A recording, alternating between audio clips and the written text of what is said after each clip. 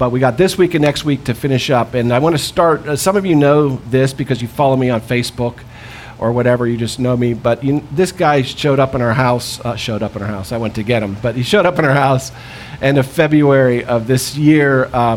His name is Zion. He's a full-blooded German Shepherd. He's my final German Shepherd. That's why he's my Z-litter. That's why his name's Zion. That's what he looked like when we got him, cute, cuddly. This is what he looks like 5 months later. He's about 100 pounds right now, and he's 7.5 months old. This dog's going to be big. I knew that when I picked him. I can't blame anybody for that. I knew that his father's 130 pounds. He's the biggest pup of a litter of 10, and he's going to be at least 130 pounds. He's a big dog.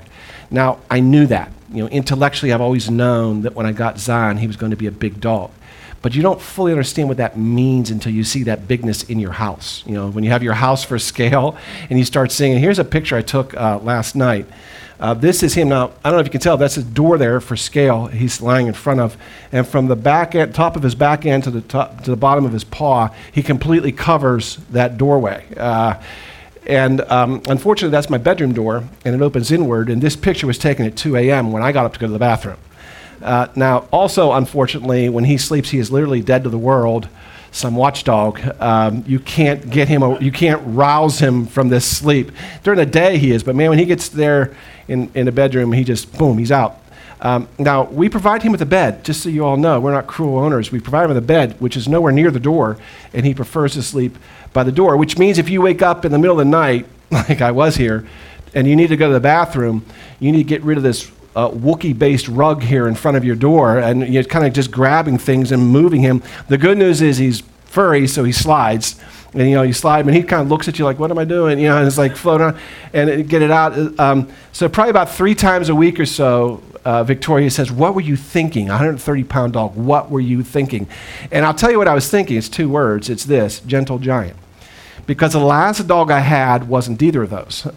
He was a sub-100-pound German Shepherd, and those of you who know that story, he eventually would turn aggressive, and we would have to put him down because it was like having a 90-pound weapon in your house with a hairpin trigger that can go off at any moment. And I realized I couldn't guarantee the safety of my family or others. And we had to make the very, very painful decision of putting him down at about age 5. And I thought I'm never going to go through that again. Plus the fact there's a possibility, not that there's any rush kids, that we'll have grandkids in our house, in the next few years. And I wanted to make sure that I wasn't ever going to have a situation where I had to worry about, because kids love dogs and they'll go up and so I was doing my research, and I found this sub-breed of the breed of German Shepherds. These are known as old-fashioned German Shepherds, sometimes called giant German Shepherds. You can understand why. But they have a reputation for being very docile, especially with children. They're gentle giants. And the reason I'm talking about my dog isn't just I love excuses to talk about my dog, although I do. It's because the next word we're on here in our list is gentleness. Also sometimes translated as meekness in some translations. But this is the word that means gentleness, mildness, or meekness. And the reason why I want to start with this picture of my giant German Shepherd, the gentle one, is because I think this is another one of those fruits that I'm going to have to sell a little bit to some of the people here. That was like patience. We kind of had to sell patience a little bit. But I hope that you see that patience is a very valuable fruit of the Spirit to have. But I think especially to guys, gentleness and meekness just really aren't things we were grown up wanting to have. I hang around guys a lot and all kind of different, counseling in the church. I do that. Just hanging out in church, bandmates. I've played, hockey with them. I've been in theater with them. I get every situation you can imagine. I hung out with guys. It's what we do. And in my entire life, I've heard men brag about many things. I have never heard them brag about their meekness. I've never heard in the locker room you're putting on a gear to go play hockey.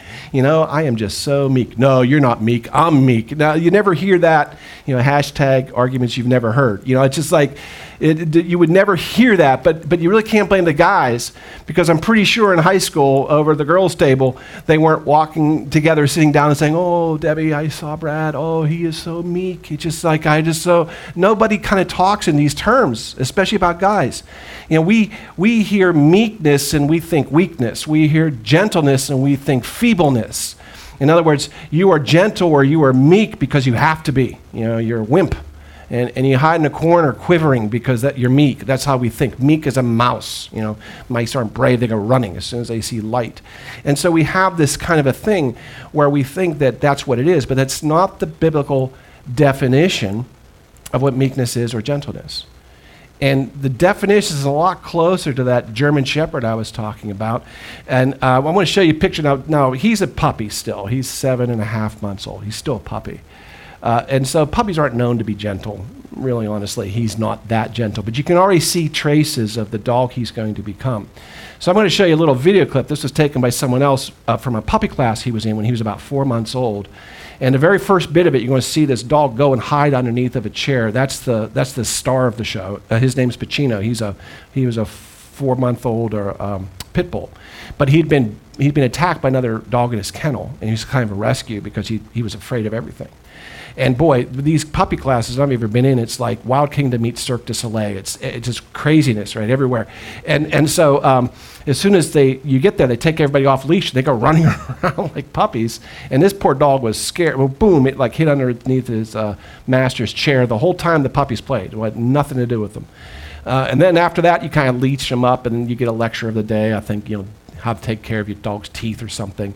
And then, you weigh him and you go home. That's all it is. It's just kind of a puppy gathering. So it's going to start out, you're going to see this little pit bull, Pacino. That's him there. And he goes running right in, and that's where he stayed for the rest of the time. Now later on, he came out to see Zion, and you can see how Zion responds to him. This dog is scared to death of Zion, and Zion senses that, and so he never does anything that's going to really take him over the edge. And the dog keeps coming back and keeps coming back. And this goes on for a very long time. It takes Zion a very long time to encourage him to come back over. But I like how those pit bulls walk. They kind of look like, do you remember Pokey, the Gumby horse? I don't know if you guys were, but that kind of reminds me of. But he allows him to come in and everything. And do you know why Zion's okay with this dog jumping at him? And because Zion knows in a million years that puppy's not hurting him, right? He can be completely at ease, and he was the only pup who could be because he was the biggest pup in the thing, because he didn't have to worry about that pup hurting him. Now, maybe when he's a full-grown pit bull, it's a different story. But at that moment, this puppy is simply not going to hurt that puppy because he is confident in his power, and that's the point. Gentleness, meekness, is power under control. It's not that I'm meek because I have to be. It's because I'm meek because I choose to be. And that's why the Bible talks about it. Because God also talks about giving us power. You can't be giving power to people who aren't meek and gentle, or they will hurt people with it. And we've seen this. We've seen it happen over and over and over again. In fact, in James, he says this: the wisdom that is from above, that's from the Lord, is first pure, and then peaceable, and then is gentle. It's willing to yield. It's full of mercy and good fruits. As we've been talking about, the good fruits of the Spirit, without partiality and without hypocrisy. He's saying this is what we're supposed to be. This is when God gives us these fruits from above, it needs to be coming with peaceable and gentleness. Otherwise, we're going to really not be showing the kind of Christianity that Jesus calls us to show. And so this is, of course, the verse that launched this series, this Galatians 5, when we're talking about the fruits of the Spirit. But I want to show it again because the point is, if you have been living the life that God told you to live, and these fruits are coming evident in your life, then by now you have God's power in your life. Because that's what's coming with the fruit, is God's power. Now, I know that's a little bit dangerous thing to say because people get power hungry. Oh, tell me more how I can get this power, Pastor. It's not like that. It's not your power. It's not even power you have access to like you're some wizard. It's God's power in your life. But it's still powerful. And in fact, it's so powerful that the world wants it without knowing it. And they're literally running around trying to get this kind of a life that if you have this fruit in your life, they just don't know how to do it. And they're running around trying to do it. It starts with love. It starts with love. The very first thing is when God loves you, we understand God loves you as a choice.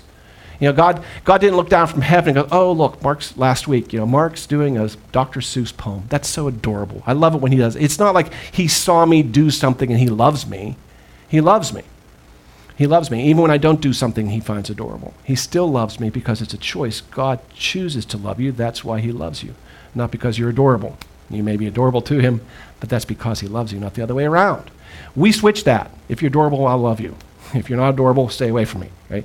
And so that's the problem. And so once you realize God's love and you realize you can give it to others, you can choose to love whomever you want, you start seeing there's a whole new power in your life in love, because that'll change marriages, it'll change families, it'll change situations. If you can love anybody, then it'll change the way your situation is. And then that brings joy. Joy, which is not rooted in our circumstance, but rather in God, who never changes. It brings joy.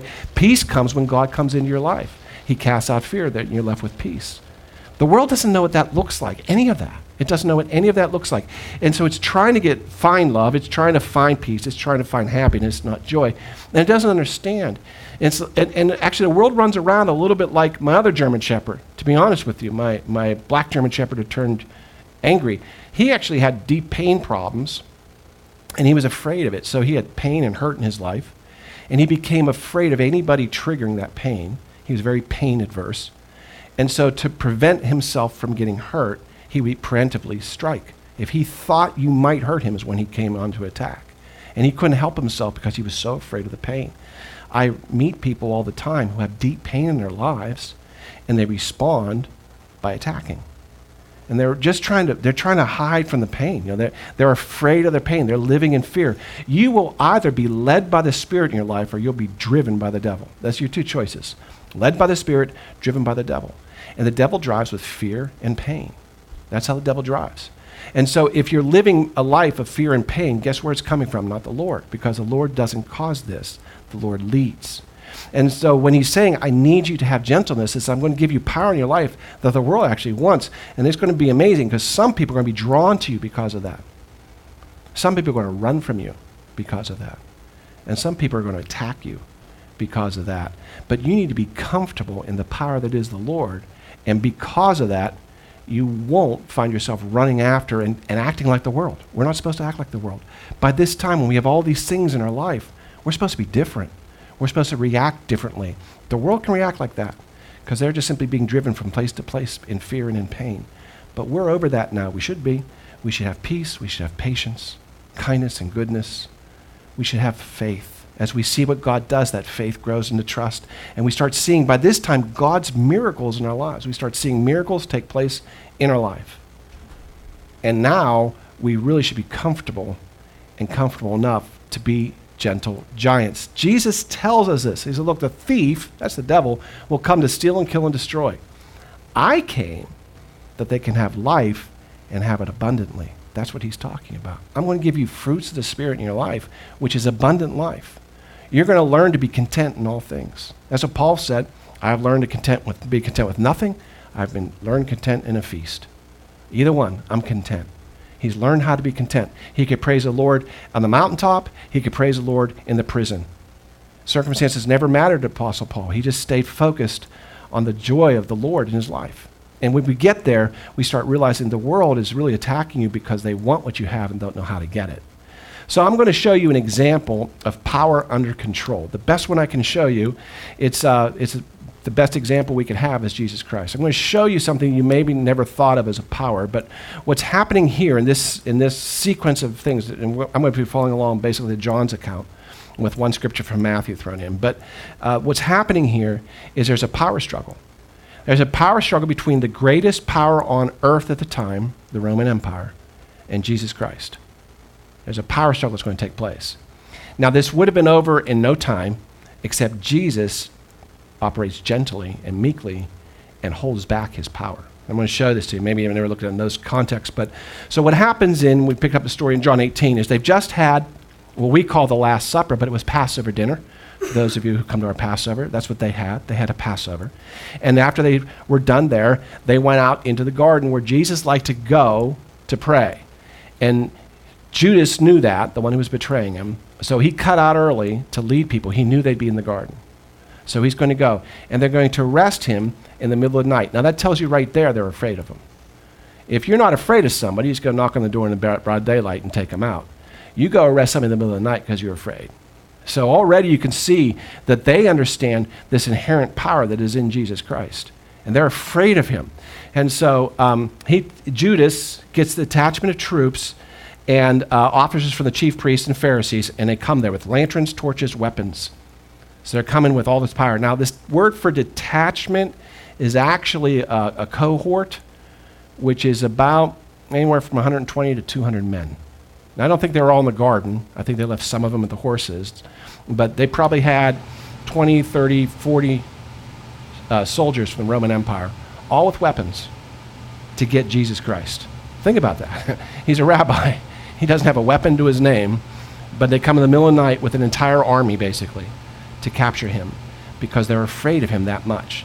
These are battle-hardened veterans. These are people who are far away from Rome, which was their home, and they hate the Jews because they don't like where they are. They just want to get back home. They want to serve their time in the army. They want to go back home. That's what they want to do. And they really don't like all this political machinations of the Jews. They don't like it. So they're angry to be out in the middle of the night. This is late at night because this is after Passover's over and after Jesus has prayed. So hours have gone by. And so they're in the middle of the night, and they're just really frustrated and angry. And boy, as soon as they get their hands on Jesus, you can imagine what they want to do with him. And so they come here like that, and Jesus knew everything was happening. God had already revealed to him everything was going to happen to him. And so Jesus, knowing all things that would come, went forward and asked, "Who are you seeking?" Now his disciples are scared. The Roman army just showed up. And this isn't a good thing, especially if you're a Jew. Jesus walks calmly forward, and everybody else kind of backs off, and he says, "Who are you looking for?" And they said, "We are looking for Jesus of Nazareth." And Jesus says, "That's me." And watch what happens. Judas was there as well. And as soon as he says, "That's me," they all fell back and fell to the ground. It's like somebody threw a grenade, and the explosion knocked them all back onto the ground. Now that makes no sense at all. I don't know if you've ever read that verse and go, that is the weirdest thing. What's going on? They said, "We're looking for Jesus." And says, "Oh, that's me." And instead of going, "Oh, good, we were looking for you," grab them, boys. They all fall back like a grenade went off, like a concussion flashbang went off. Is what this is like. Boom. That's the Greek here. That's the verb that they use when they fell back. It isn't just like, no, it was a boom, like it got blown back by a bomb. And the reason why we don't understand the importance of what just happened is because our translators, in order to make this read better, actually have changed what Jesus said that day, because that's not what he says. He doesn't say, "I am he." It just reads better that way. What he actually says is, "I am." We're looking for Jesus of Nazareth. He says, "I am that I am." He declares the name of God. That's what he says. And that one thing, him declaring his name, was so powerful it knocked the Roman army back. But we shouldn't be surprised, right? Because he can cast out demons with his little finger. He can bring down whole armies with the word. This should not surprise us. We're talking about the word of the one who created the world with his words. This is an amazingly powerful person we're talking about, and this is the kind of power he has. All he has to do is declare who he is, and they can't stand it. The glory of God can't be witnessed by man. Remember that from Moses? Moses says, "God, I want to see your glory." And, "You can't see my glory, Moses. Tell you what, I'll put you in this little tiny rock, I'll put my hand over you, and I'll walk by you, and you can see my glory as it passes you." How about that? And that was Moses, who was a righteous man.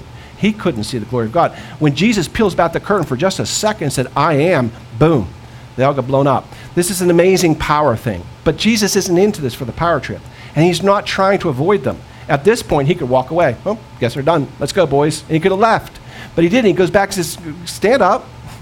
What's going on?" But he showed them a glimpse of who he was. Now they understood why they had 200 people there.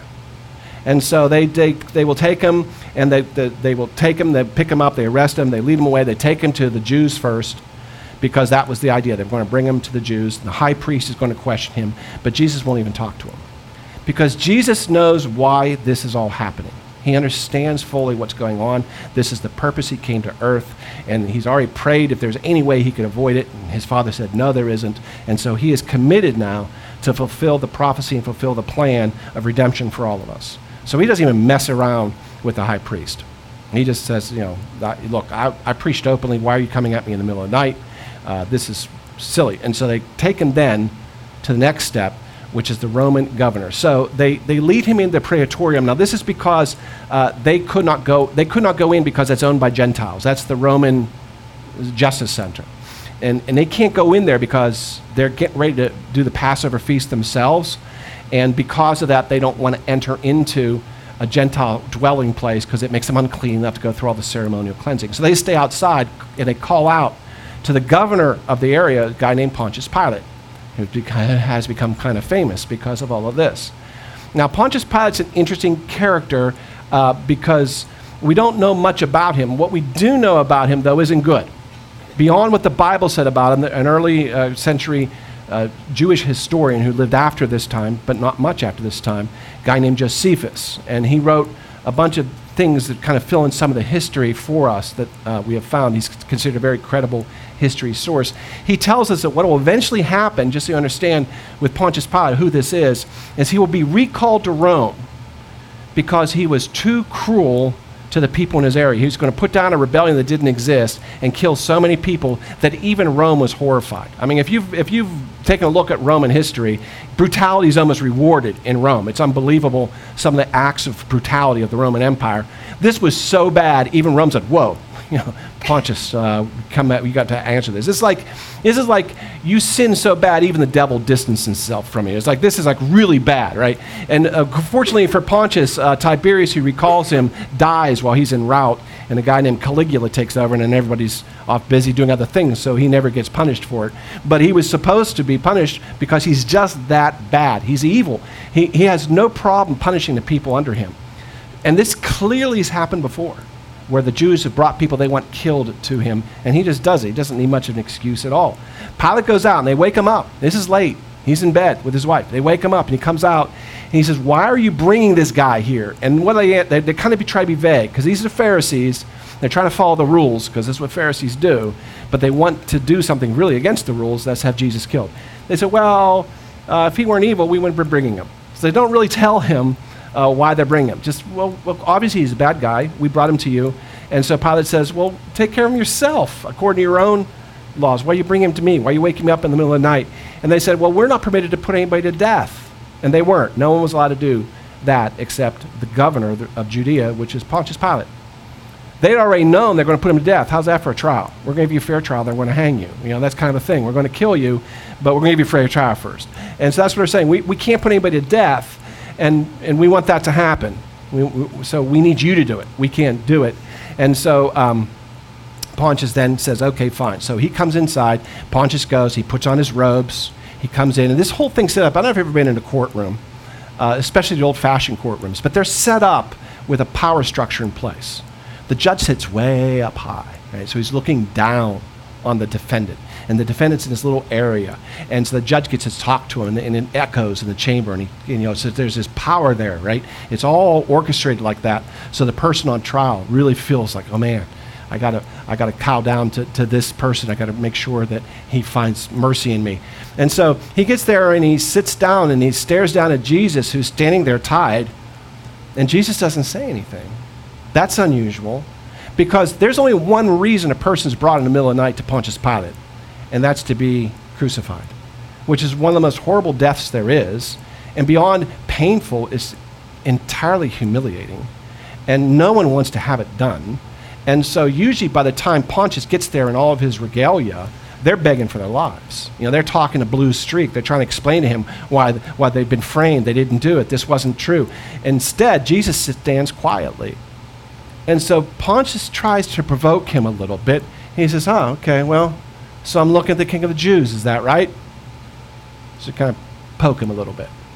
So he wants to get him talking because, by the way, you're not allowed to be the king of the Jews. There's already a king, Herod, who was installed as a puppet king by the emperor. And if you're claiming to be king, then you are leading an insurrection against him, and they have the right, under Roman law, to crucify you. Because you can't have that running around, people leading insurrections. So he's trying to get him to admit, yeah, I'm the king, I'm the rightful king of Judea, and okay, we're done here, have him crucified. Instead, Jesus watches him, and he says, so you're the king of the Jews. He says, did you come up with that on your own, or did the Jews tell you to say that? In other words, I absolutely know what's going on here. You're not fooling me. And this kind of rankles Pontius a little bit, because Jesus has rightly said, well, look, you're just a puppet for the Jews. And that boy, he doesn't like that at all. And so he said, I'm not a Jew. Am I? like how he throws it. Your own nation, your chief priests have delivered you to me. What have you done? So I didn't do this. They did this. They brought you to me. I'm out of bed. I'm listening to you now. Tell me, what have you done? And what Jesus answers him is not what he expects. He says, look, my kingdom is not of this world. In fact, you know that because if it were, my servants would have been fighting to keep me from being here. By the way, Peter kind of tried, and Jesus stopped him. So, but if I were a king of this world, my people would be here right now trying to stop this from happening.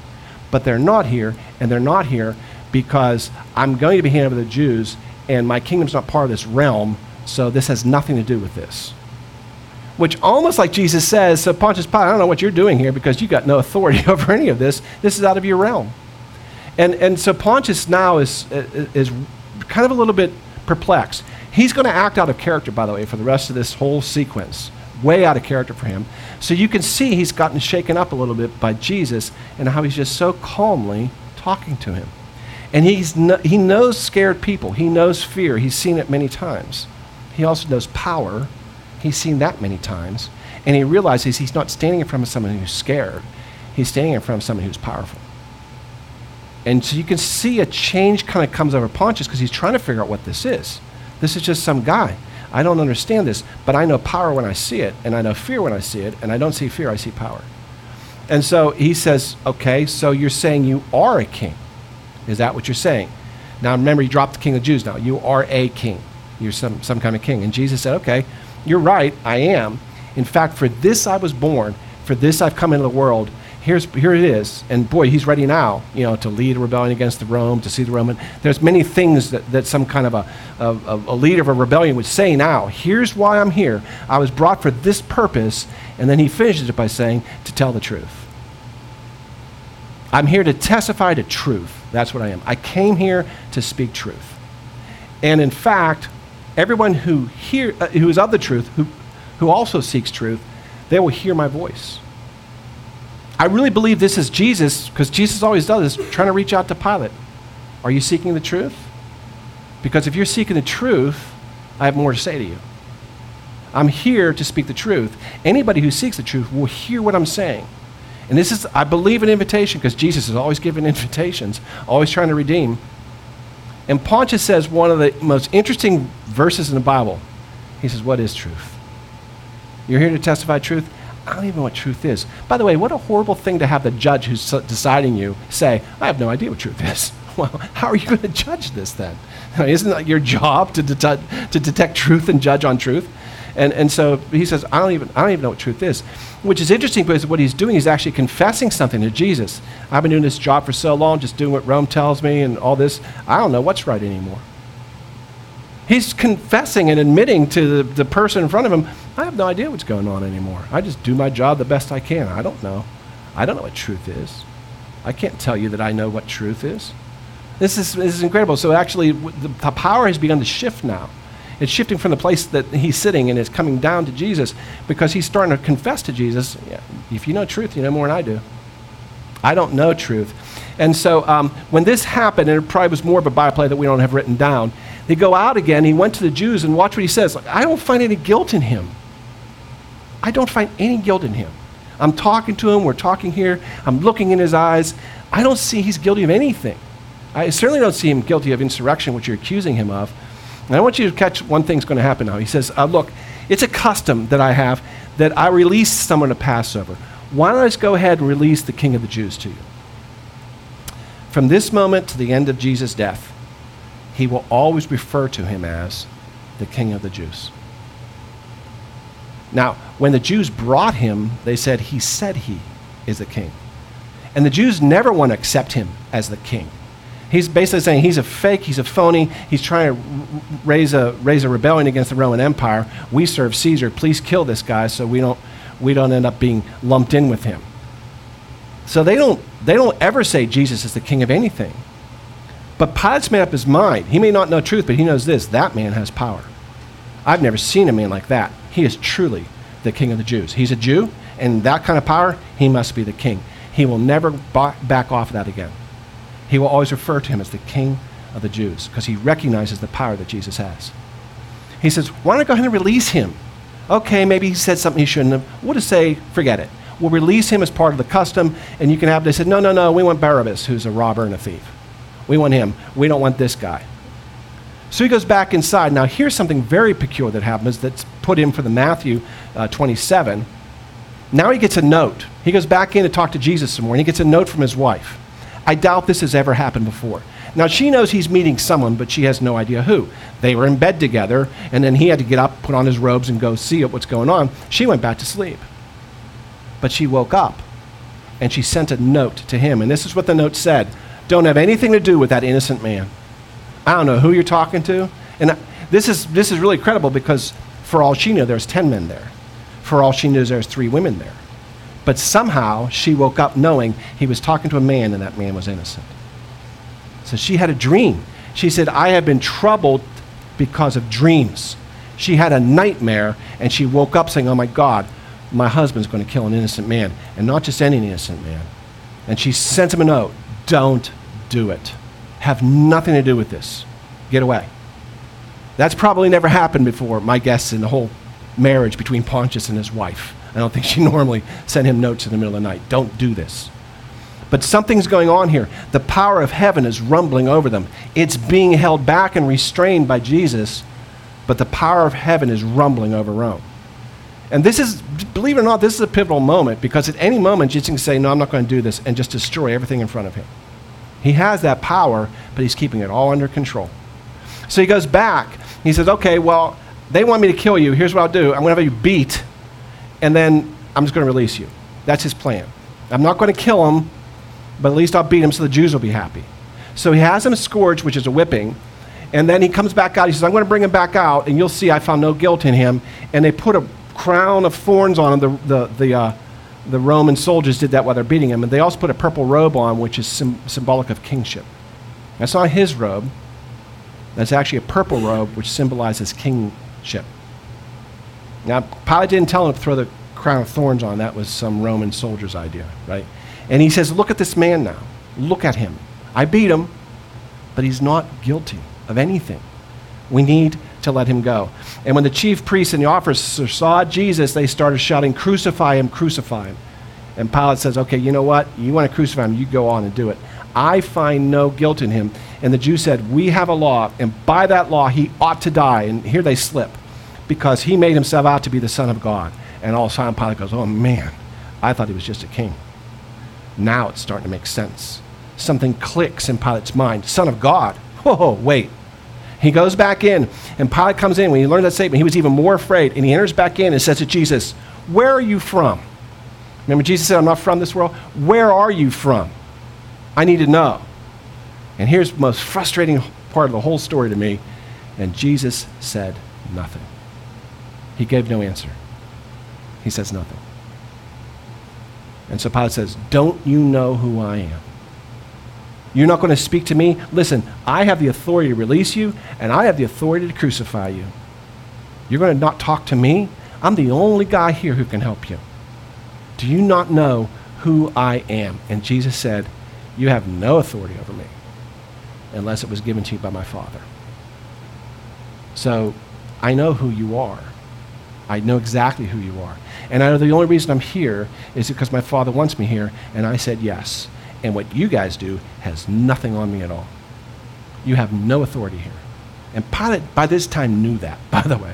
He knew. He's probably like, well, at least he's not going to kill me. Because he can sense this power there, but that he doesn't have and he's never seen before. And Jesus said, listen, I'm here to be a sacrifice. You got to do your job. You have no authority here. Just, play this out. And so he does. But here's the thing that frustrates me. Why didn't Jesus say anything? He should have a speech here. If I were writing this as a movie script, he would have a speech here. You always get a good speech, even if it's right before you die. The Gladiator, that great speech he gives, I'll have justice, vengeance this life or the next. His great speech. Braveheart gave that great speech, paints his face blue. It's a great speech. He needs a great speech here. He says nothing. I'm like, God, the greatest communicator in the world standing there. He needed a great speech. I just feel like it. So I'm praying about that. I was like, why did Jesus say nothing? He was speaking, and then when Pilate came back, he says, wait a minute, who are you? You said you're from another world. Where are you from? This is a great moment to really have a great speech about how you created the heavens and the earth and all that stuff. You could have done that, but Jesus says nothing. I'm like, why? And then it occurred to me, because Jesus' words have power. He can't speak here. If he says anything, it's over. Pilate's going to say, well, I'm not touching this then, because he'd completely believe it now. It started out, he may have been skeptical, but if he says, well, I'm the Son of God, he goes, well, that makes sense. That makes sense. And he would have walked away, said, yep, turn off the lights, we're going. We're not doing this. Jesus can't say anything at this point. Don't forget, he just knocked over 200 people with a word. Just a few days before, he cursed a fig tree and it died. I mean, his words have incredible amount of power. He can't possibly say a word. This is power under control. Because just a word changes everything. So the power of heaven met the power of earth. Heaven wins, but it conceded. I'm going to keep it under control because there's a purpose for Jesus dying. And that purpose must be fulfilled. And so Jesus says nothing and lets it happen. But we have to see that God's power, this same kind of power that we're talking about, is what's in us. When we have these fruits showing up in our lives, when we have God's joy and God's peace, that's power you can't imagine. Because the world would pay $1 million for that if it could. But it's not for sale. God's power is in us. In Ephesians, Paul calls it great power. He says, I pray the eyes of your heart may be enlightened in order that you may know the hope to which he has called you. The riches of his glorious inheritance, the incomparably great power for us who believe. So I hope you know that. I hope you understand the great power that he has entrusted to you. And I want you to know this, the same power, the same strength that he used to raise Christ Jesus from the dead is now in you. That's an amazing amount of power. And he's saying, I'm giving it to you. It's in your life because God wants you to be his representative here on earth. The same power Jesus was walking with is available to us. And this comes from the fruit of the Spirit. But it's not given to us so we can throw it at others. Sometimes we want to use power for a purpose, our purpose. And someone comes up to you and they're barking like a dog and they're angry and they're just trying to hide their own fear and they're trying to hide their own hurt and their own pain and we react in kind. God says, no, that's not why I'm giving you this power. I don't want you acting like a regular human being. I want you acting like a superhero, my superhero, with my power in you. You're not supposed to be acting like regular others who are being driven by fear and pain. You're not driven by fear and pain, remember? You have peace, joy, love, patience. You shouldn't be like that. Sometimes when people come up and they attack you, for whatever reason, we just respond to the attack. And Jesus says, no, you're better than that. You maybe were that, but I'm remaking you. I'm reforming you. I'm making you in my image, and I'm giving you my power, so you don't have to worry about that. If you truly understood the spiritual giant that I want you to be, these puny little attacks wouldn't bother you. You'd be like Jesus standing in front of the greatest power on earth and saying, you're nothing. My Father is everything. I'm here to do something. I'm here to do God's work. That's all I care about, doing God's work. So I'm not about to take this moment to drop down onto your level and start attacking you back the way you've attacked me. I'm not going to do that because I can take a longer view. In 2 Timothy, Paul, writing to his protege, says this, a servant of the Lord must not be argumentative, but be gentle to all, able to teach and be patient, in humility correcting those who are in opposition. So perhaps God will grant them repentance so that they might know the truth. He said, here's what he's saying. He's not, you're a servant of the Lord, so put that rest stuff aside. A servant of the Lord is supposed to be gentle and patient, and they're wrong, right? When they're attacking, they're wrong. They're just trying to hide their fear, and they're just trying to hide their hurt anyway. If you can put aside your anger, you can reach into the fruit of the Spirit for kindness and goodness, then maybe you can speak to them in love, and maybe you can help lead them to repentance. That's not so much better than just fighting back. Because we're supposed to be more than that. We're supposed to be spiritual giants. We need to be gentle, spiritual giants. The reality is, in the history of the world, no one has ever been argued into the kingdom of heaven. I see people trying on Facebook all the time, but in the history of the world, it's never happened. No one has ever been argued into the kingdom of heaven, but many, many have been led there. It is our job to be the gentle spiritual giants and lead people. Would you all please pray with me?